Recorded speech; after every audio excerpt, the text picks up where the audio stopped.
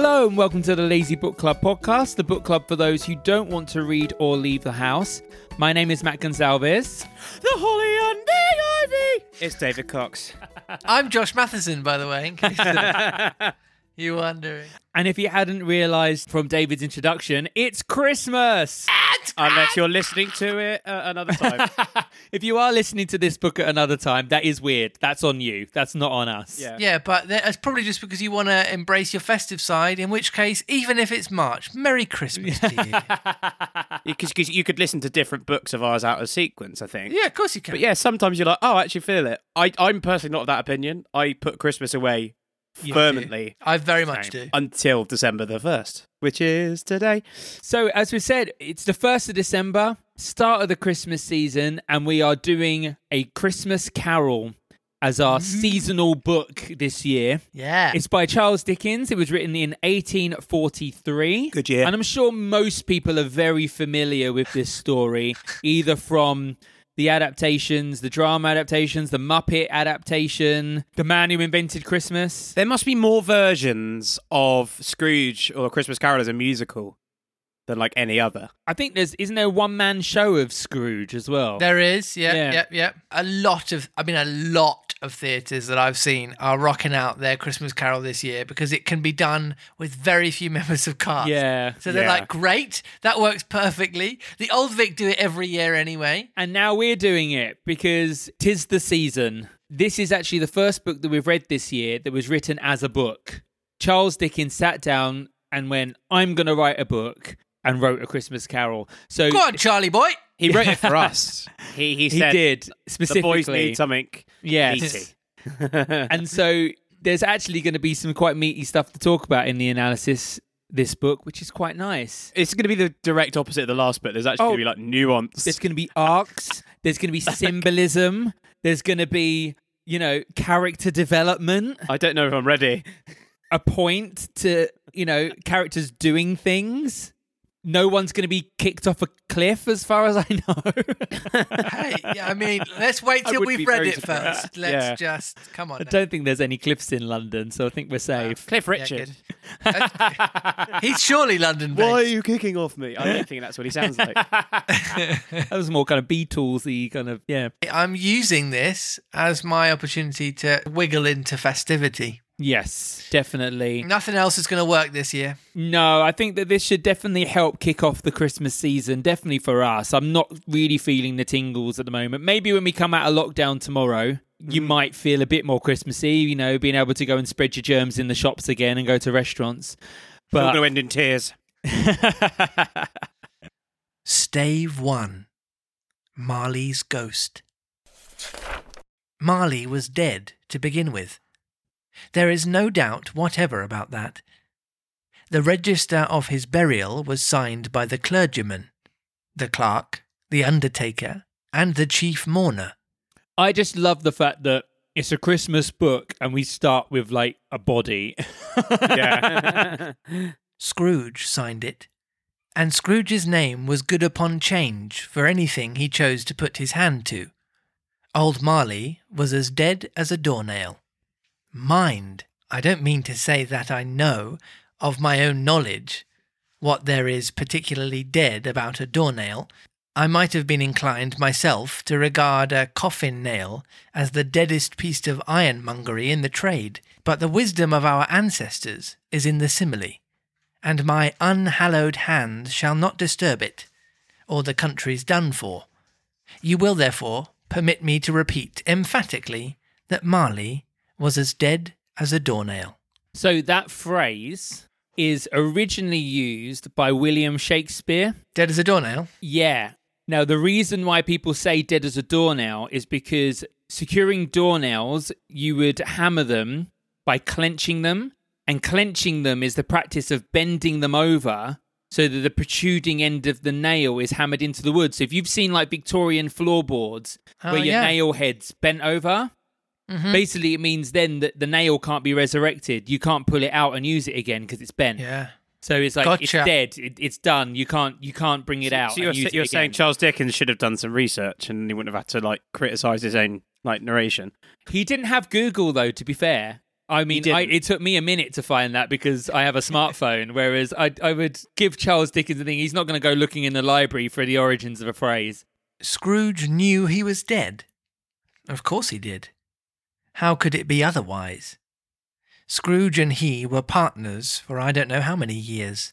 Scrooge was his sole executor, his sole administrator, his sole assign, and his sole residuary legatee, his sole friend and sole mourner. And even Scrooge was not so dreadfully cut up by the sad event, but that he was an excellent man of business on the very day of the funeral, and solemnized it with an undoubted bargain. The mention of Marley's funeral brings me back to the point I started from. There is no doubt that Marley was dead. This must be distinctly understood, or nothing wonderful can come of the story I'm going to relate. This was a time when people had been known to accidentally be buried alive because they weren't actually dead. Did all the funerals going to go, is he dead? Yes. Yeah. Can you check? Yes. It was 18th and 19th century when the patents for the safety coffin went through, where they'd put the bell on the finger so you could ring it if you were accidentally buried alive. Yeah. Wow. Can you imagine anything more terrifying? We laugh, but that is actually my nightmare. Yeah. So- You walk past Highgate Cemetery and you're hearing all these bells going. I'm like, ding, ding, ding. And you're like, oh, that's so Christmassy. Hark how the bells, sweet silver bells. And that's where the carol comes from. If we were not perfectly convinced that Hamlet's father died before the play began, there would be nothing more remarkable in his taking a stroll at night, in an easterly wind upon his own ramparts, than there would be in any other middle-aged gentleman rashly turning out after dark in a breezy spot, say St. Paul's churchyard, for instance, literally to astonish his son's weak mind. Because we all know that Marley's ghost arrives, he's obviously really trying to be like, he's dead, he's dead, he's dead. So that when he appears, you're like, oh my God, he's appeared. Yeah. I do feel like he's kind of hammering it home. He's slightly labouring the point. Yeah. He's hammering the doornail. That's why it's dead. Stop, he's already dead. Does Charles Dickens not realise that when you use the word ghost, people know that that means the person whose ghost it is isn't alive again? So you don't have to say this over 3 paragraphs. You can just say Marley's ghost appeared and we'd all understand that he's still dead. Yeah. I mean, I got it from the very first line. Marley was dead to begin with. Yeah. Fine. Thanks very much. Scrooge never painted out old Marley's name. There it stood, years afterwards, above the warehouse door. Scrooge and Marley. The firm was known as Scrooge and Marley. Sometimes people new to the business called Scrooge, and sometimes Marley, but he answered to both names. It was all the same to him. Oh, but he was a tight-fisted hand at the grindstone, Scrooge, a squeezing, wrenching, grasping, scraping, clutching, covetous old sinner, hard and sharp as flint, from which no steel had ever struck out generous fire, secret and self-contained, and solitary as an oyster. Is that the most description we've ever had for a character? Well, it's one of the most famous descriptions of any character ever. It is. But yes. It's so onomatopoeic, isn't it? Oh, it was great. I really enjoyed that. The cold within him froze his old features, nipped his pointed nose, shrivelled his cheek, stiffened his gait, made his eyes red, his thin lips blue, and spoke out shrewdly in his grating voice. A frosty rime was on his head, and on his eyebrows, and his wiry chin. He carried his own low temperature always about with him. He iced his office in the dog days, and didn't thaw it 1 degree at Christmas. External heat and cold had little influence on Scrooge. No warmth could warm, no wintry weather chill him. No wind that blew was bitterer than he.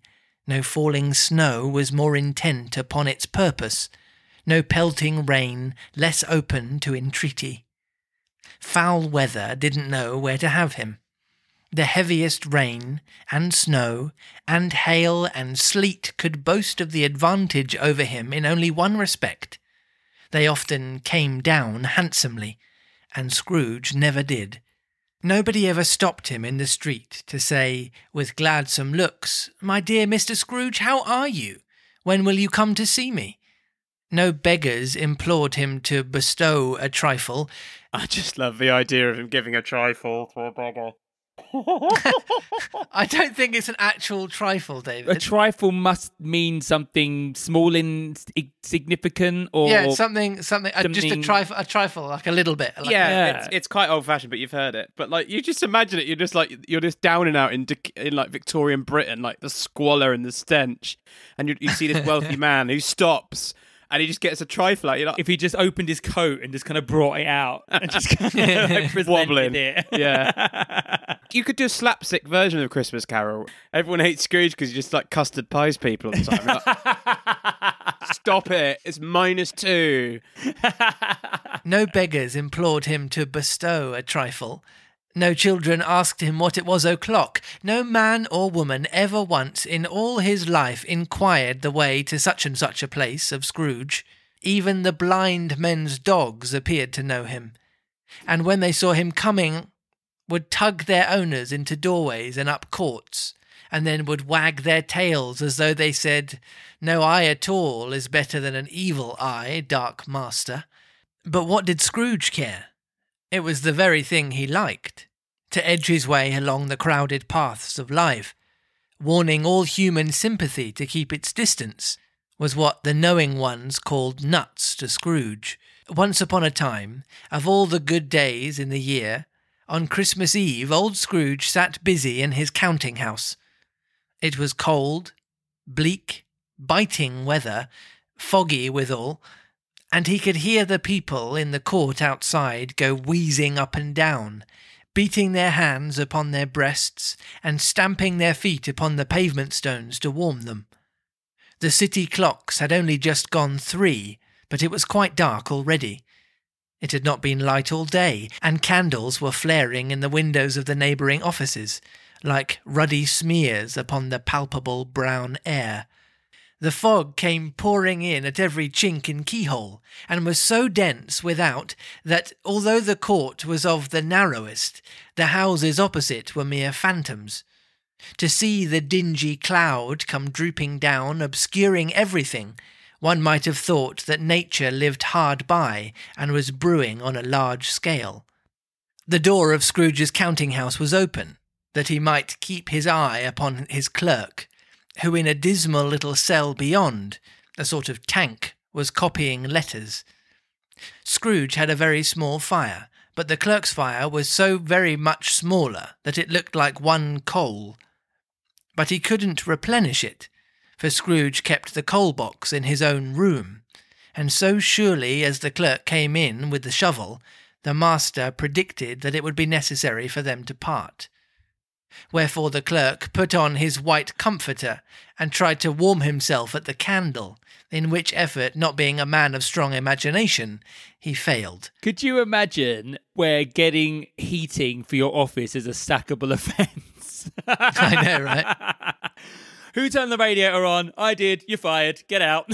Get out. Go home. At this point, we have our very first speaking character, which is Scrooge's nephew. Scrooge's nephew, please. What's his name again? Isn't it like Fred or something?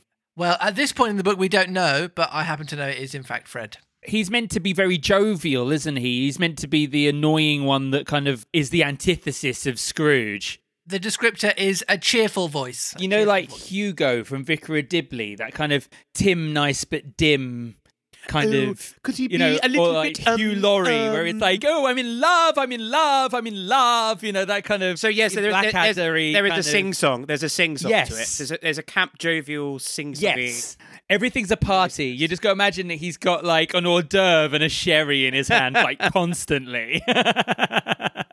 Okay, just comes in with olives. Like what? Oh, Merry Christmas, Uncle! God save you! Cried a cheerful voice. It was the voice of Scrooge's nephew, who came upon him so quickly that this was the first imitation he had of his approach. And then Scrooge himself responds. Well, the descriptors by Dickens were very like, he's cold, he's scratchy, he's rough.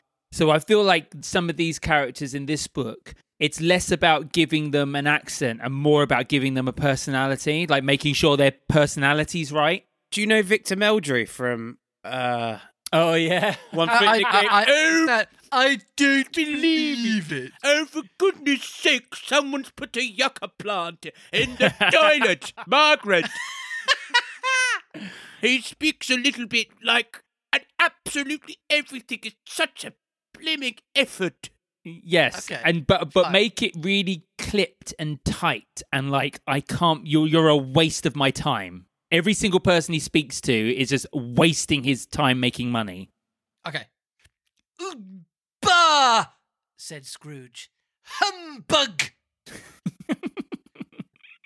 He had so heated himself with rapid walking in the fog and frost, this nephew of Scrooge's, that he was all in a glow. His face was ruddy and handsome. His eyes sparkled and his breath smoked again.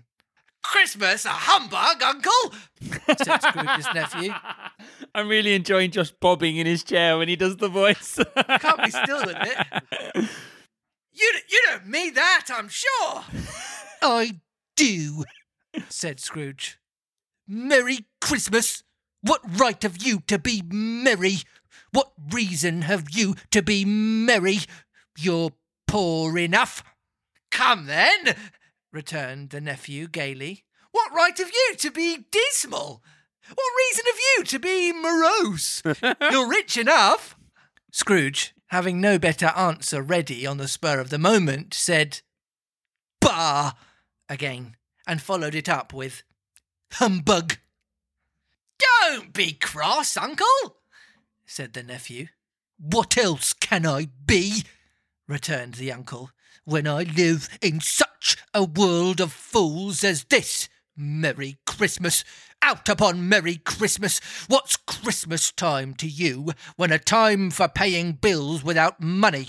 A time for finding yourself a year older and not an hour richer. A time for balancing your books and having every item in 'em through a round dozen of months presented dead against you. If I could work my will, said Scrooge indignantly, every idiot who goes about with Merry Christmas on his lips should be boiled in his own pudding and buried with a stake of holly through his heart. He should. Uncle, pleaded the nephew. Nephew, returned the uncle sternly, keep Christmas in your own way and let me keep it in mine. Keep it? Repeated Scrooge's nephew. But you don't keep it. Leave me alone, then, said Scrooge. Much good may it do you. Much good it has ever done you. There are many things from which I might have derived good, by which I have not profited, I dare say, returned the nephew. Christmas among the rest. But I am sure I have always thought of Christmas time, when it has come around, apart from the veneration due to its sacred name and origin, if anything belonging to it can be apart from that, as good as time, a kind, forgiving, charitable, pleasant time, the only time I know of, and in the calendar of the year, when men and women seem by one consent to open their shut-up hearts freely and to think of people below them as if they really were fellow passengers to the grave and not another race of creatures bound on other journeys, and therefore, Uncle, though it has never put a scrap of gold or silver in my pocket, I believe that it has done me good and will do me good, and I say God bless it. Scrooge tries to bring a very logical argument as to why people shouldn't celebrate Christmas. And what's hilarious is that in his own jovial way, his nephew is just completely picking it apart in a logical way as well, to the point where he's just like, Bob, leave me alone, because he knows he doesn't have an answer. I have nothing to say. Yeah, and it's just basically boils down to, I'm a miserable old man who just wants to be left alone. I don't actually have a reason for being grumpy. It's weird how sometimes people with extremist views can often be picked apart with reason. I can imagine like Scrooge like ringing into LBC. Yes. And being like, why are all these poor people celebrating Christmas when they don't even have money for bills? Yeah. It's their own fault. Shouldn't have had so many kids. The clerk in the tank involuntarily applauded, becoming immediately sensitive. Hey! On his own. Hey! He's like, No. It wouldn't be that. It would be a slow clap, wouldn't it? It'd be like. Becoming immediately sensible of the impropriety, he poked the fire and extinguished his last frail spark forever. "Let me hear another sound from you," said Scrooge, "and you'll keep your Christmas by losing your situation. You're quite a powerful speaker, sir," he added, turning to his nephew. "I wonder you don't go into Parliament." Don't be angry, Uncle. Come, dine with us tomorrow." Scrooge said that he would see him. Yes, indeed he did. He went the whole length of the expression and said that he would see him in that extremity first. "But why?" cried Scrooge's nephew. "Why?" "Why did you get married?" said Scrooge. "Because I fell in love?" "Because you fell in love," growled Scrooge, as if that were the only one thing in the world more ridiculous than a Merry Christmas. "Good afternoon." "Nay, Uncle, but you never came to see me before that happened. Why give it as a reason for not coming now?" Logic. "Good." He's very logical. It's great. "Good afternoon," said Scrooge. "I am sorry, with all my heart, to find you so resolute. We have never had any quarrel to which I have been party, but I have made the trial in homage to Christmas, and I'll keep my Christmas humour to the last, so a Merry Christmas, Uncle!" He's slapping his cheeks as he's doing it. "Good afternoon," said Scrooge. "And a Happy New Year!" He's so smug. "Good afternoon," said I can Scrooge. see your vein. Yeah. His nephew left the room without an angry word notwithstanding. He stopped at the outer door to bestow the greetings of the season on the clerk, who, cold as he was warmer than Scrooge, for he returned them cordially. "There's another fellow," muttered Scrooge, who overheard him. "My clerk, with 15 shillings a week and a wife and family, talking about a Merry Christmas. I'll retire to Bedlam." This lunatic, in letting Scrooge's nephew out, had let 2 other people in. They were portly gentlemen, pleasant to behold, and now stood with their hats off in Scrooge's office. They had books and papers in their hands and bowed to him. And then one of the gentlemen speaks. These people are begging for charity money, aren't they? They're like Sally Army. Could we make one of them? Could we mash a few Dickens books together and make one of them Oliver Twist? Please, have some more. Yeah. I mean, sure. "Scrooge and Marley's, I believe." Look what I'm he's done. loving the beggar hands. I've got my little bowl. You got my little Oliver to hold bowl. your hat in your hand. You got to hold your hat and be like, "Please, sir." "Oh dear," said one of the gentlemen, referring to his list. "Have I the pleasure of addressing Mr. Scrooge or Mr. Marley?" "Mr. Marley has been dead these 7 years," Scrooge replied. "He died 7 years ago this very night." Says the guy who hasn't changed the sign outside. Yeah, How's he going to know? He's just Exactly. walked in and seen Scrooge and Marley and gone, "Well, which one are you?" And then you can't shout at people. That's why no one talks to him to the street, because it's just like, you're the biggest hypocrite in London. "We have no doubt his liberality is well represented by his surviving partner," said the gentleman, presenting his credentials. It certainly was, for they had been two kindred spirits.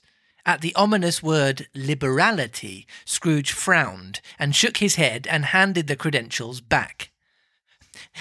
At this festive season of the year, Mr. Scrooge, said the gentleman, taking up a pen, it is more than usually desirable that we should make some slight provision for the poor and destitute who suffer greatly at the present time. Many thousands are in want of common necessities. Hundreds and thousands are in want of common comforts, sir. Are there no prisons? Asked Scrooge. He's such a Tory. Plenty of prisons, said the gentleman, laying down the pen again. And the union workhouses? Demanded Scrooge. Are they still in operation? They are, still, returned the gentleman. I wish I could say they were not. The treadmill and the poor law are in full vigour, then, said Scrooge. Both very busy, sir.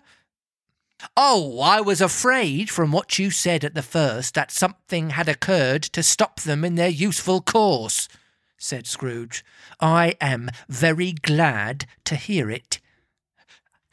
Under the impression that they scarcely furnish Christian cheer of mind or body to the multitude, returned the gentleman, a few of us are endeavouring to raise a fund to buy the poor some meat and drink and means of warmth. We choose this time because it is a time of all others when want is keenly felt and abundance rejoices. What shall I put you down for? Nothing, Scrooge replied. Oh, you wish to be anonymous? I wish to be left alone, said Scrooge. Since you ask me what I wish, gentlemen, that is my answer. I don't make merry myself at Christmas, and I can't afford to make idle people merry. I help to support the establishments I have mentioned. They cost enough, and those who are badly off must go there. Many can't go there, and many would rather die. If they would rather die, said Scrooge, they had better do it and decrease the surplus population. Besides, excuse me, I don't know that. But you might know it, observed the gentleman. It's not my business, Scrooge returned. It's enough for a man to understand his own business and not to interfere with other people's. Mine occupies me constantly.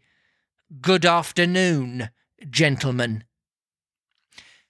Seeing clearly that it would be useless to pursue the point, the gentleman withdrew. Scrooge resumed his labours with an improved opinion of himself, and in a more facetious temper than was usual with him. Meanwhile the fog and darkness thickened so that people ran about with flaring links, proffering their services to go before horses in carriages and conduct them on their way. The ancient tower of a church, whose gruff old bell was always peeping slyly down at Scrooge out of a Gothic window in the wall, became invisible, and struck the hours and quarters in the clouds with tremulous vibrations afterwards, as if teeth were chattering in its frozen head up there. The cold became intense.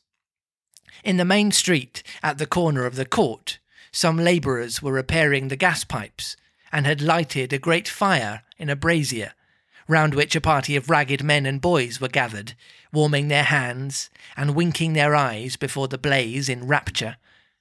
The water plug being left in solitude, its overflowing suddenly congealed and turned to misanthropic ice. The brightness of the shops, where holly sprigs and berries cackled in the lamp heat of the windows, made pale faces ruddy as they passed. Poulterers' and grocers' trades became a splendid joke, a glorious pageant, with which it was next to impossible to believe that such dull principles as bargain and sale had anything to do. The Lord Mayor, in the stronghold of the mighty mansion house, gave orders to his 50 cooks and butlers to keep Christmas as a Lord Mayor's household should, and even the little tailor, whom he had fined 5 shillings on the previous Monday for being drunk and bloodthirsty in the streets, stirred up tomorrow's pudding in his garret, while his lean wife and the baby sallied out to buy the beef. What's hilarious with this description is you can understand why that film being called The Man Who Invented Christmas was so apt, because so many of the idyllic pictures that we paint in our own minds when it comes to Christmas have been painted in that scenery of London with the holly sprigs and sales and bargains and people gathering around fires and grocers and people going out shopping for food and this kind of merriment. And the Victorians are definitely the origins of our modern day Christmas. If it wasn't for them and the way that they celebrated Christmas, I don't think Christmas would look this way today. Well, it was Victoria and Albert did the first Christmas tree. So it came from them, didn't it? Cards. The first, Well, cards what's came brilliant, we need to post some Christmas cards. Victorian Christmas cards are terrifying. Have you seen them? No. We'll put them on Instagram. They're the most bizarre things in the world because they used to be collector's items. People used to keep them and they were like almost works of art. But they just got the strangest things of like big birds eating kids and like skeletons and bats and like the weirdest stuff you've ever seen on your Christmas card ever. Was like, it a way for amateur artists to make some money? I'm not sure, but what's interesting is that listening to the descriptions that Charles Dickens paints here, it's very gothic. Everything's dark and gloomy and foggy and like, you can just see lights peeking through and it's like, this cold temperature to it. And it just shows you this kind of like, this is the Dracula era. This is the Frankenstein era. This is when all this literature is being written. It's very dark. It's very gothic. It's very foreboding. It's very brooding. And so that kind of sets the tone for this. And so it's in all the descriptions and maybe that's why these Christmas cards kind of look so alternative now to us, because they were just obsessed with this like macabre, I suppose this is the same time as Barnum and all that kind of stuff. It's this kind of like fascination with the obscene. Curiosity. Exactly. And it's just, I think that's, it even spilled into the festive season. So it's just really interesting. I think this is a really good snapshot, like a really good historical snapshot of what Britain and London and Christmas was like in this time. Foggier yet, and colder. Piercing, searching, biting cold. If the good St. Dunstan had but nipped the evil spirit's nose with a touch of such weather as that, instead of using his familiar weapons, then indeed he would have roared to lusty purpose. The owner of one scant young nose, gnawed and mumbled by the hungry cold as bones are gnawed by dogs, stooped down at Scrooge's keyhole to regale him with a Christmas carol. But at the first sound of "God bless you, merry gentlemen, nothing you dismay," Scrooge seized the ruler with such energy of action that the singer fled in terror, leaving the keyhole to the fog and even more congenial frost. Is he just like singing through the keyhole? Yeah, I think so. Is this like a festive knockdown ginger? I dare anyone to do that. Just open your neighbour's letterbox and just go, "Silent night." Get out of my head. And just freak them out and just run away and don't mention it. I suppose the modern equivalent is little baby Anna from Frozen going, "You want to build a snowman?" It's so true. That's where they stole it from. Disney steals everything. They did, yeah. At length, the hour of shutting up the counting house arrived. With an ill will, Scrooge dismounted from his stool and tacitly admitted the fact to the expectant clerk in the tank, who instantly snuffed his candle out and put on his hat. "You'll want all day tomorrow, I suppose," said Scrooge. And then the clerk responds. In this allegory, he's meant to represent the working class. I think this is something you need to probably point out for international listeners, because it's something that really struck Paige when she first moved here. My wife's Australian. Class doesn't really exist in Australia. although they have wealthy people and poor people, it's not a class system in that sense because pretty much everyone's just Aussie and a little bit bogan. Whereas here, you get a definite they're upper class, they're middle class, they're lower class. It's a very British thing. And then some. It's like such a nuanced sub-layer within sub-layer, isn't it? And so I feel like we need to kind of pay homage to that. Bob Cratchit in this book represents the working class who are taken for a ride by the ruling class, i.e. Scrooge. So I don't know if we're going to offend anybody here by suggesting a working class, what we deem a working class accent, whether we go for a regional one or whether we just go for an East End or thing. But I feel like there needs to be this kind of working class roots feel to him. And then maybe we can play with something else. What are you thinking, David? Just make him really, really dense and sort of... Yeah, okay. Yeah, right. All right. I'll go, really thick. Yeah. Okay. If quite convenient, sir. It's not convenient, said Scrooge, and it's not fair. If I was to stop £0.50 for it, you'd think yourself ill-used, I'll be bound. The clerk smiled faintly. And yet, said Scrooge, you don't think me ill-used when I pay a day's wages for no work? The clerk observed that it was only once a year. A poor excuse for picking a man's pocket every 25th of December, said Scrooge, buttoning his greatcoat to the chin.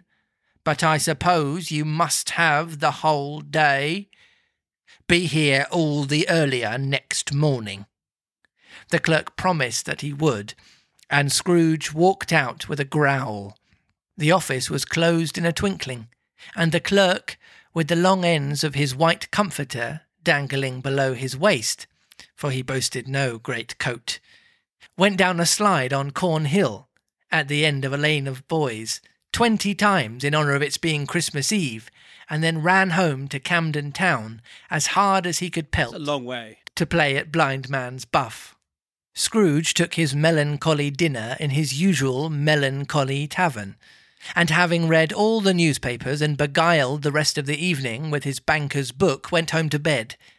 He lived in chambers which had once belonged to his deceased partner. They were a gloomy suite of rooms, in a lowering pile of building up a yard, where it had so little business to be, but one could scarcely help fancying it must have run there when it was a young house, playing at hide-and-seek with other houses, and have forgotten the way out again. So random. It was old enough now and dreary enough, for nobody lived in it but Scrooge, the other rooms being all let out as offices. The yard was so dark that even Scrooge, who knew its every stone, was fain to grope with his hands. The fog and frost so hung about the black old gateway of the house that it seemed as if the genius of the weather sat in mournful meditation on the threshold. Now it is a fact that there was nothing at all particular about the knocker on the door, except that it was very large. It was also a fact that Scrooge had seen it night and morning during his whole residence in that place. Also that Scrooge had as little of what is called fancy about him as any man in the city of London, even including, which is a bold word, the corporation, alderman, and livery. Let it also be borne in mind that Scrooge had not bestowed one thought on Marley since his last mention of his 7 years dead partner that afternoon. And then let any man explain to me, if he can, how it happened that Scrooge, having his key in the lock of the door, saw the knocker, without its undergoing any intermediate process of change, not a knocker, but Marley's face. Marley's face. It was not in impenetrable shadow, as the other objects in the yard were, but had a dismal light about it, like a bad lobster in a dark cellar. Random. It was not angry or ferocious, but looked at Scrooge as Marley used to look, with ghostly spectacles turned up on its ghostly forehead. The hair was curiously stirred, as if by breath of hot air, and though the eyes were wide open, they were perfectly motionless. That and its livid colour made it horrible. But its horror seemed to be in spite of the face, and beyond its control, rather than a part of its own expression. As Scrooge looked fixedly at this phenomenon, it was a knocker again. To say that he was not startled, or that his blood was not conscious of that terrible sensation to which it had been a stranger from infancy, would be untrue. But he put his hand upon the key he had relinquished, turned it sturdily, walked in, and lighted his candle. He did pause, with a moment's irresolution, before he shut the door, and he did look cautiously behind it first, as if he half expected to be terrified by the sight of Marley's pigtail sticking out into the hall. So he's thinking the back of his head's going to be out the back because the front of the head was out the front. Yeah. Brilliant. She said pigtails because then it completely makes it. Yeah. He just looks like Angelica from Rugrats. Na, na, na, na, na. Yeah. But there was nothing on the back of the door, except the screws and nuts that held the knocker on. So he said, "Pooh, pooh," and closed it with a bang. So immature. I love that in Victorian times, I poo know. is just a word that people use Yeah, all but the did time. poo mean excrement? It just means to dismiss. Dismiss as being foolish or impractical. The sound resounded through the house like thunder. Every room above and every cask in the wine merchant's cellar below appeared to have a separate peal of echoes of its own. Scrooge was not a man to be frightened by echoes. He fastened the door and walked across the hall and up the stairs, slowly too, trimming his candle as he went. You may talk vaguely about driving a coach and six up a good old flight of stairs, or through a bad young Act of Parliament, but I mean to say you might have got a hearse up that staircase and taken it broadwise, with the splinter bar toward the wall and the door toward the balustrades, and done it easily. There was plenty of width for that, and room to spare, which is perhaps the reason why Scrooge thought he saw a locomotive hearse going on before him in the gloom. Half a dozen gas lamps out of the street wouldn't have lighted the entry too well, so you may suppose that it was pretty dark with Scrooge's dip. Up Scrooge went, not caring a button for that. Darkness is cheap, and Scrooge liked it. But before he shut his heavy door, he walked through his rooms to see that all was right. He had just enough recollection of the face to desire to do that. Sitting room, bedroom, lumber room, all as they should be. Nobody under the table, nobody under the sofa, a small fire in the grate, spoon and basin ready, and a little saucepan of gruel. Scrooge had a coal in his head, upon the hob. Nobody under the bed, nobody in the closet, nobody in his dressing gown, which was hanging up in a suspicious attitude against the wall. Lumber room as usual. Old fireguard, old shoes, 2 fish baskets, washing stand on 3 legs, and a poker. Quite satisfied, he closed his door and locked himself in. Double-locked himself in, which was not his custom. Thus secured against surprise, he took off his cravat, put on his dressing gown and slippers and his nightcap, and sat down before the fire to take his gruel. It was a very low fire indeed. Nothing on such a bitter night.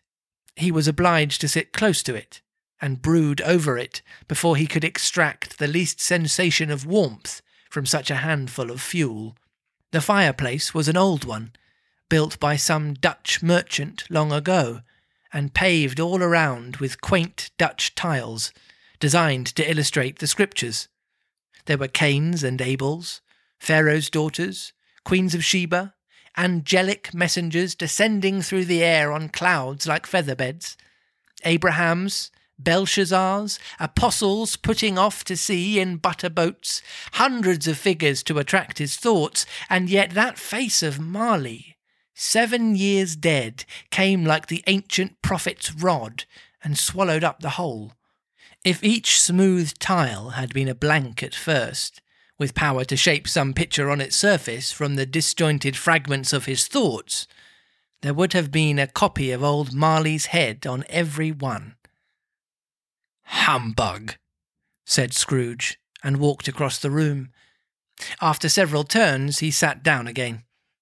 As he threw his head back in the chair, his glance happened to rest upon a bell, a disused bell that hung in the room, and communicated for some purpose now forgotten with a chamber in the highest story of the building. It was with great astonishment, and with a strange, inexplicable dread, that as he looked, he saw this bell begin to swing. It swung so softly in the outset that it scarcely made a sound, but soon it rang out loudly, and so did every bell in the house. This might have lasted half a minute, or a minute, but it seemed an hour. The bells ceased, as they had begun, together. This is reminding me of when your fire alarm goes off in the middle of the night for no reason, and it seems to go forever and ever, and it's been like 5 seconds. You're like, oh my God, shut up. Shut up, shut up, shut up, shut up! They were succeeded by a clanking noise, deep down below, as if some person were dragging a heavy chain over the casks in the wine merchant's cellar. Scrooge then remembered to have heard that ghosts in haunted houses were described as dragging chains. The cellar door flew open with a booming sound, and then he heard the noise much louder on the floors below, then coming up the stairs, then coming straight toward his door. "It's humbug still," said Scrooge. "I won't believe it." His colour changed, though, when without a pause it came on through the heavy door and passed into the room before his eyes. Upon its coming in, the dying flame leapt up, as though it cried, "I know him, Marley's ghost," and fell again. The same face, the very same. Marley in his pigtail, usual waistcoat, tights and boots, the tassels on the latter bristling, like his pigtail, and his coat skirts and the hair upon his head. The chain he drew was clasped about his middle. It was long and wound about him like a tail, and it was made, for Scrooge observed it closely, of cash-boxes, keys, padlocks, ledgers, deeds, and heavy purses wrought in steel. His body was transparent, so that Scrooge, observing him, and looking through his waistcoat, could see the 2 buttons on his coat behind. Scrooge had often heard it said that Marley had no bowels, but he had never believed it until now.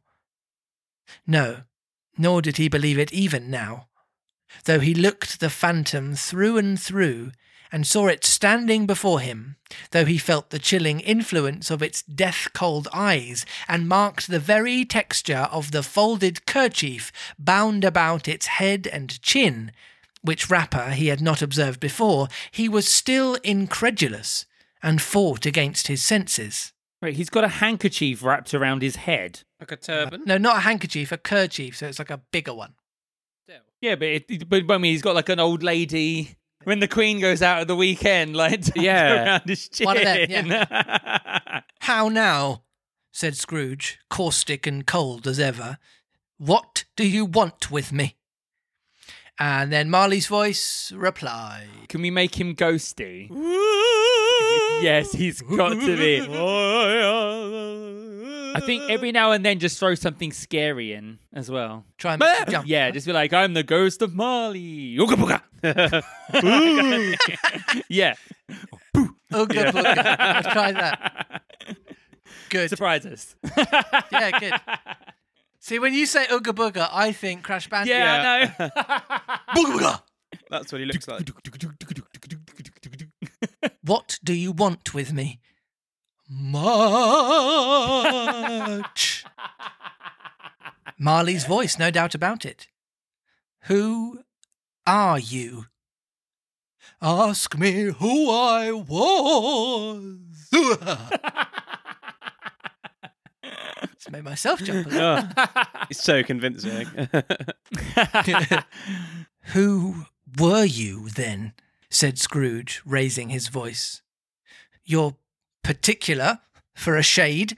He was going to say to a shade, but substituted this as more appropriate. In life, I was your partner, Jacob Marley. Can you sit down? Asked Scrooge, looking doubtfully at him. I can. Do it, then. Scrooge asked the question because he didn't know whether a ghost so transparent might find himself in a condition to take a chair, and felt that in the event of its being impossible, it might involve the necessity of an embarrassing explanation. But the ghost sat down on the opposite side of the fireplace, as if he were quite used to it. You don't believe in me. It's got a bit horsey. Yeah. It's got a bit Bojack. It's now a ghost horse. I don't, said Scrooge. What evidence would you have of my reality beyond that of your own senses? I don't know, said Scrooge. Why do you doubt your senses? Because, said Scrooge, a little thing affects them. A slight disorder of the stomach makes them cheats. You may be an undigested bit of beef, a blot of mustard, a crumb of cheese, a fragment of an underdone potato. Why does underdone sound so good? Like... Underdone. It's the hard consonant. Underdone potato, underdone potato, underdone potato, underdone potato. There's more of gravy than of grave about you, whatever you are. Scrooge was not much in the habit of cracking jokes, nor did he feel in his heart by any means waggish then. I love that Dickens slipped that in to quantify his terrible joke. The truth is that he tried to be smart as a means of distracting his own attention, and keeping down his terror, for the spectre's voice disturbed the very marrow in his bones. To sit staring at those fixed, glazed eyes in silence for a moment would play, Scrooge felt, the very deuce with him. There was something very awful, too, in the spectre's being provided with an infernal atmosphere of his own. Scrooge could not feel it himself, but this was clearly the case, for though the ghost sat perfectly motionless, his hair and skirts and tassels were still agitated, as by the hot vapour from an oven. You see this toothpick? Said Scrooge, returning quickly to the charge for the reason just assigned, and wishing, though it were only for a second, to divert the vision's stony gaze from himself. I do, replied the ghost. You're not looking at it, said Scrooge. But I see it, said the ghost, notwithstanding. Well, returned Scrooge, I have but to swallow this, and be for the rest of my days persecuted by a legion of goblins, all of my own creation. Humbug, I tell you, humbug. At this, the spirit raised a frightful cry, and shook its chain with such a dismal and appalling noise that Scrooge held on tight to his chair to save himself from falling in a swoon. I love that, but Marley's just had a temper tantrum. He's just gone, bah! You're not listening! But how much greater was his horror when the phantom, taking off the bandage round his head, as if it were too warm to wear indoors, its lower jaw dropped down upon its breast. Ooh. That's why he's got... That's what the kerchief was it's for. Holding his jaw's broken or something. It's like holding his jaw on. He spent his life being just so amazed at everything. That's what happens. Scrooge fell upon his knees and clasped his hands before his face. Mercy, he said. Dreadful apparition, why do you trouble me? Man of the worldly mind, replied the ghost, do you believe in me or not? I do, said Scrooge. I must. But why do spirits walk the earth, and why do they come to me? It is required of every man, the ghost returned, that the spirit within him should walk abroad among his fellow men, and travel far and wide. And if that spirit goes not forth in life, it is condemned to do so after death. It is doomed to wander through the world. Oh, woe is me! And witness what it cannot share, but might have shared on earth, and turned to happiness. Again the spectre raised a cry, and shook its chain and wrung its shadowy hands. I'm going to do the side correct, effects Matt. for you. Yeah, fantastic. I need all the help I can get. Okay. You are fettered, said Scrooge, trembling. Tell me why. I wear the chain I forged in life, replied the ghost. I made it link by link and yard by yard. I girded it of my own free will, and of my own free will I wore it. Do you think that this is where George R. Martin got the Maester's chains from in Game of Thrones? Yeah. I'm seeing some plagiarism there. Is its pattern strange to you? Scrooge trembled more and more. Or would you know, pursued the ghost, the weight and length of the strong coil you bear yourself? It was full as heavy and as long as this 7 Christmases ago. You have laboured on since. It is a ponderous chain. Scrooge glanced about him on the floor, in the expectation of finding himself surrounded by some 50 or 60 fathoms of iron cable, but could see nothing. Jacob, he said imploringly, old Jacob Marley, tell me more. Speak comfort to me, Jacob. I have none to give, the ghost replied. It comes from other regions, Ebenezer Scrooge, and is conveyed by other ministers to other kinds of men. Nor can I tell you what I would. A very little more is all permitted to me. I cannot rest, I cannot stay, I cannot linger anywhere. My spirit never walked beyond our counting-house. Mark me, in life my spirit never roved beyond the narrow limits of our money-changing hole, and weary journeys lie before me. So is he saying that his ghost is physically restricted to basically where he lived? Yeah, and as such, he doesn't know any more than just the fact that he's been sent there, I guess. But maybe it's also like a thing of, obviously, your worldly experience, the further you travel, the more you kind of like broaden your horizons. Not only does that impact you as a person, but then you also then have a change in the environment around you and probably the memories of the people around you as well.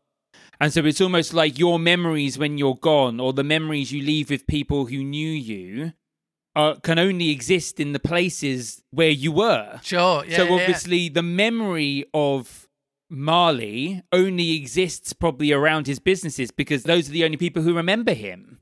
And so it's kind of quite interesting that like the ghost, it's almost like the more you open your sphere of influence, the more your memory will be spread, do you know what I mean, afterwards. Oh, that's an interesting philosophical point. point. I would almost kind of argue that if Michael Jackson, for instance, was a ghost, or John Lennon was a ghost, or Martin Luther King was a ghost, that their ghosts would be able to go anywhere in the world because almost anyone remembers them.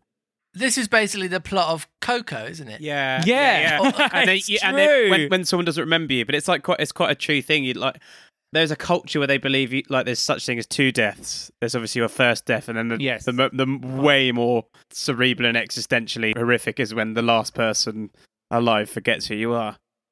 Yeah. Which is fun to think about.com. It's beginning to feel a lot like Christmas. One Good day there grief. won't be anyone who knows who you were. That's it. Next year we're reading The Vicar of Dibley. Christmas Yes. Carol. Mrs. Brown's Boys. Oh, God. It was the habit with Scrooge, whenever he became thoughtful, to put his hands in his breeches pockets. Pondering on what the ghost had said, he did so now, but without lifting up his eyes or getting off his knees. "You must have been very slow about it, Jacob," Scrooge observed in a business-like manner, though with humility and deference. "Slow," the ghost repeated. 7 years dead, mused Scrooge, and travelling all the time? "The whole time. No rest, no peace, incessant torture of remorse." "You travel fast," said Scrooge. "On the wings of the wind," replied the ghost. "You might have got over a great quantity of ground in 7 years," said Scrooge. The ghost, on hearing this, set up another cry and clanked its chain so hideously in the dead silence of the night that the ward would have been justified for indicting it for a nuisance. "Oh, captive bound and double ironed," cried the phantom, "not to know that ages of incessant labour by immortal creatures for this earth must pass into eternity before the good of which it is susceptible is all developed. Not to know that any Christian spirit, working kindly in its little sphere, whatever it may be, will find its mortal life too short for its vast means of usefulness. Not to know that no space of regret can make amends for one's life's opportunities misused. Yet such was I, oh, such was I." "But you were always a good man of business, Jacob," faltered Scrooge, who now began to apply this to himself. "Business!" cried the ghost, wringing its hands again. "Mankind was my business. The common welfare was my business. Charity, mercy, forbearance, and benevolence were all my business. The dealings of my trade were but a drop of water in the comprehensive ocean of my business." Ugh. See, I really like the sentiment of that, because hearing Scrooge talk earlier, we were joking about him being a Tory, but there was a very Thatcherism thing of like, the individual is king, there's no such thing as society. If I look after myself and everyone looks after themselves, then the world will be fine. But with capitalism and the systems of government that we currently have, that doesn't work. There will always be people who will fall to the bottom and will be actually not even fall to the bottom, be pushed to the bottom. And so it's like him turning around and going like, I thought that it was, I was minding my own business, but actually charity was my business. Making sure my neighbours were okay was my business. And I failed in that. And I just really like the way that Dickens has framed that. It held up its chain at arm's length, as if that were the cause of all its unavailing grief, and flung it heavily upon the ground again. "At this time of the rolling year," the spectre said, "I suffer most. Why did I walk through crowds of fellow beings with my eyes turned down, and never raise them to that blessed star which led the wise men to the poor abode? Were there no poor homes to which its light would have conducted me?" Scrooge was very much dismayed to hear the spectre going on at this rate, and began to quake exceedingly. "Hear me!" cried the ghost. "My time is nearly gone." "I will," said Scrooge, "but don't be hard upon me. Don't be flowery, Jacob, pray." "How it is that I appear before you in the shape that you can see, I may not tell. I have sat invisible beside you many and many a day." Oh, that's so creepy. "He's been there all along." Scrooge is sitting there going, "Oh God, what's he seen me doing?" It was not an agreeable idea. Scrooge shivered and wiped the perspiration from his brow. "There is no light part of my penance," pursued the ghost. "I am here tonight to warn you that you have yet a chance and hope of escaping my fate. A chance and hope of my procuring Ebenezer." "You were always a good friend to me," said Scrooge. "Thank ye." That's a Victorian thing, isn't it? Thank ye. I also just love, though, that you're still saying it with that really terse, angry tone. So it's like, I just love the idea of Scrooge, even when he's staking someone, like hating every moment of it. Yeah, because he'd probably see it as like a waste of words or Thank something. you. Yeah. Or like not, he's so self-reliant and so individualistic that probably the idea of someone doing him a solid and him relying on someone else probably really grates on him. Oh, definitely. Yeah. Do you know what I mean? Like being indebted to someone else would be like the worst thing ever for him. Yeah. "You will be haunted," resumed the ghost, "by 3 spirits." Scrooge's countenance fell almost as low as the ghost's had done. "Is that the chance and hope you mentioned, Jacob?" he demanded in his faltering voice. "It is." I think I'd rather not," said Scrooge. "Without their visits," said the ghost, "you cannot hope to shun the path I tread. Expect the first tomorrow, when the bell tolls 1. "Couldn't I take 'em all at once and have it over, Jacob?" hinted Scrooge. That one doesn't work for me. Can you just can we push it back a bit? Can we just move this along? "Expect the second on the next night at the same hour. The third upon the next night, when the last stroke of 12 has ceased to vibrate. Look to see me no more.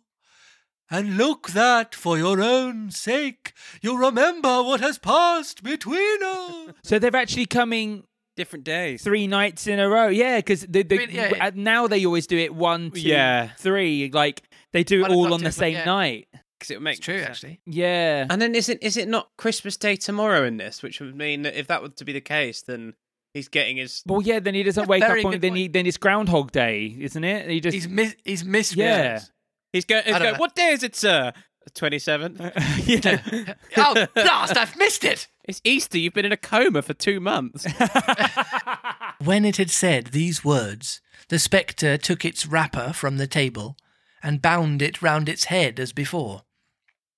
Scrooge knew this by the smart sound its teeth made when the jaws were brought together by the bandage. Oh, gross. He ventured to raise his eyes again and found his supernatural visitor confronting him in an erect attitude with its... Don't do it. No.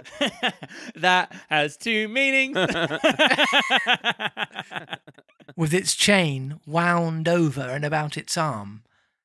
The apparition walked backward from him, and at every step it took, the window raised itself a little, so that when the spectre reached it, it was wide open.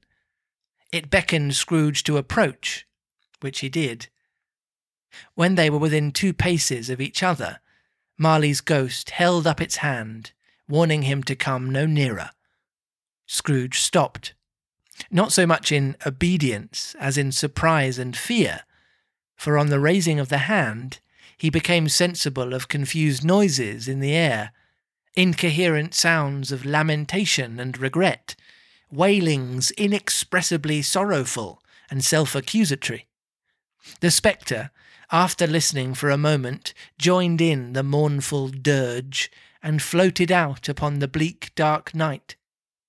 Scrooge followed to the window, desperate in his curiosity. He looked out. The air was filled with phantoms, wandering hither and thither in restless haste, and moaning as they went.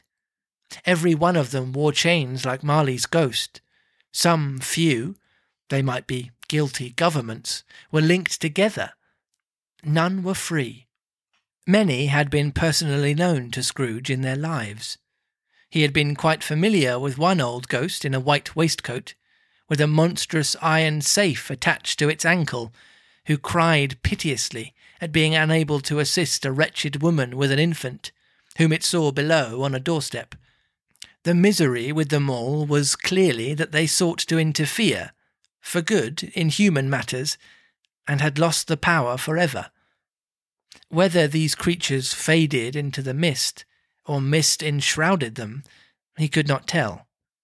But they and their spirit voices faded together, and the night became as it had been when he walked home. Scrooge closed the window and examined the door by which the ghost had entered. It was double locked, as he had locked it with his own hands, and the bolts were undisturbed.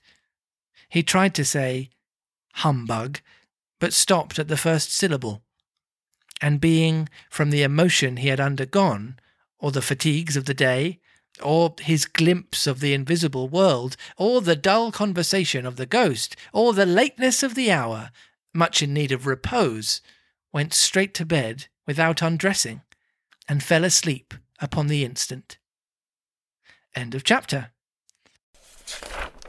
I wouldn't be able to sleep. No, that would rock you to your core, because you'd either think, oh my God, that was real, or oh my God, I'm going insane. Yeah. It's one of those two. And neither of them would put me in a mood for a good night's sleep. No. I'm really enjoying the descriptions in this book. I think this is the first time we've read something where the descriptions have been really meaty. I can see everything like a photograph in front of my eyes. But also, what's great is I didn't latch onto an adaptation that I'd seen before. I did still create my own image. I'm just loving how like the descriptions aren't just words, they actually made me react physically. So when he was describing Scrooge, I got this uncomfortable feeling. This feel like this sandpaper feeling of like, oh, this is a character I don't really want to be near. I've done a few Dickenses before, and even like the names themselves sum up and personify the characters in their very essence. Oh, I was going to say that Ebenezer Scrooge, like as a name, is just bang on. Absolutely so bang good, on. Yeah. I would definitely recommend anyone who's kind of enjoying this book to go and watch The Man Who Invented Christmas. I liked it. I liked it. I've not seen it. I haven't seen it. It's brilliant. In terms of like, I mean, obviously there's going to be things that they've made up to make the story more cohesive and all the rest of it. But one of the things that's really nice about it is that Charles Dickens talks to the characters. He actually like pictures them and then has conversations with them. And he's like, what do you want? What's your relationship to this person? And the characters are there, living, breathing, talking to him. And you can see why they wanted to do that in the film, because you get that feeling in the book that he knows these characters really well inside out, because he's given them that rich life and that rich backstory rather than just making them this surface description. It's also worth saying, listeners, that with this being so much more of a detailed and textured read, if you did want to kind of read along or go back over these chapters afterwards, they're available for free online, which is why we're doing this. So feel free to visit Project Gutenberg at Gutenberg.org. I post the link in every episode, whichever book the podcast relates to. If you go to the blurb for the podcast, you'll see the link on there, and it will take you right to a page where you can download the book for free and read along as well. Looking at Spark Notes for this. Oh, we actually have, because I think the last book. Yes, because it's a real book. Back last to book, no one bothered Spark studying it because there was No. literally no imagery or anything. And that's kind of why I wanted to come on to this, because we were talking about how the characters are so 3D. I think the main reason why is because this book is an allegory. Every character stands for something or is meant to personify an aspect of society or an aspect of Christmas. And I think that's what makes them so relatable and so intriguing at the same time. So, reading from SparkNotes, Scrooge represents greed, apathy, and all that stands in opposition to Christmas spirit. Bob personifies those who suffer under the Scrooges of the world, the English poor. Fred serves to remind readers of the joy and good cheer of the Christmas holiday.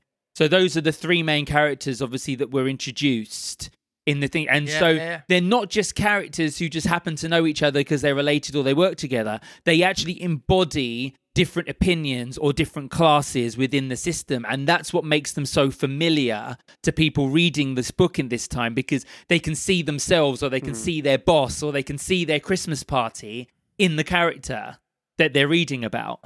And what also kind of struck me from this, which is also brought out by SparkNotes, is that you almost have two opposing genres at work in this book. You have comedy, because there's a lot of ridiculous descriptions, and he harks back to he does a very funny description of what Hamlet's about, and things like that. It's very blasé, and it's kind of like quite self-aware at the times, whole isn't thing. it? Exactly, and a lobster in a cellar. And kind of things like that. It's some very humorous little throwaways that are very funny. So you've got this comedy on one side, but then you've got horror on the other. It's not this kind of warm, fuzzy feeling, particularly the opening. It doesn't give you the warm tinglies. It's very cold. It's very foreshadowing. There's a lot of fog. There's spirits. It's very eerie. And so you've got these two kind of warring genres going on at the same time. And it kind of creates this really nice backdrop for this book, because you're like, this is a Christmas novel. It's meant to put me in the festive mood. But there's actually a very dark undertone to it that's slightly scary. But then that was Dickens's point of this book. It was to scare people. That's what I mean. We started talking about existentialism. And you go, well, it totally is. It is. Yeah. It's a fun Christmas story. It's a great historical in terms of its painting a story of London at the time, and it's a big dollop of flipping existentialism, which is always interesting, like a Jean-Paul Sartre or something like that. I feel like Dickens here has achieved the level of cautionary tale that Collodi didn't quite manage. Oh yeah, do you know what I mean? This is a cautionary tale. This is like, you will be remembered as a horrible person if you behave like this. And you don't have Scrooge just going like, well, maybe he will, but what woe is me? No, he thinks he's right. He stuck to his guns, but that's what makes it interesting, because baddies in stories don't see themselves as the baddies. They think everyone else around them are the crazy ones. Ebenezer's looking around going, you're wasting money, you're wasting time, you're living frivolously. He thinks he's got the answer to society's problems. But actually, it's like, no, you're the problem. You're actually the one who has the big hole in their heart. Who hurt you? Love should be. Let's find out who hurt you. But you're right, Matt. I think it does need, despite it being sort of very descriptive and verbose, it does need that light hand in the way that the conversation is dealt with, in the way that things unfold. And those little quips are just taking the edge off it in such a great way that makes it kind of pleasant to read, even though what we're reading about is really quite horrific. It's quite uncomfortable. It really does make you look at yourself in the mirror and go, who am I living my life for? Is it just for me? But that was his aim. His aim was to kind of put a mirror up to, the Industrial Revolution and go, this is how we are treating workers currently today in England. Is this okay? Because I see a problem with it. And what's really disturbing is reading this, I feel like with the digital revolution and digital feudalism almost that our kind of economy's driving towards now, with Amazon and Uber and Deliveroo and the way that these workers are treated, we've almost seen a resetting in the digital age, where we've almost gone back to this system of people with the means of production at the top raking it in off the backs of 0-hour contracts and no working rights at the bottom. And it's just, it's almost like, this book was written how many years ago and yet still rings so true right now. Yeah, and that notion of, well, what do you mean I can't get a takeaway on Christmas Day? Yeah.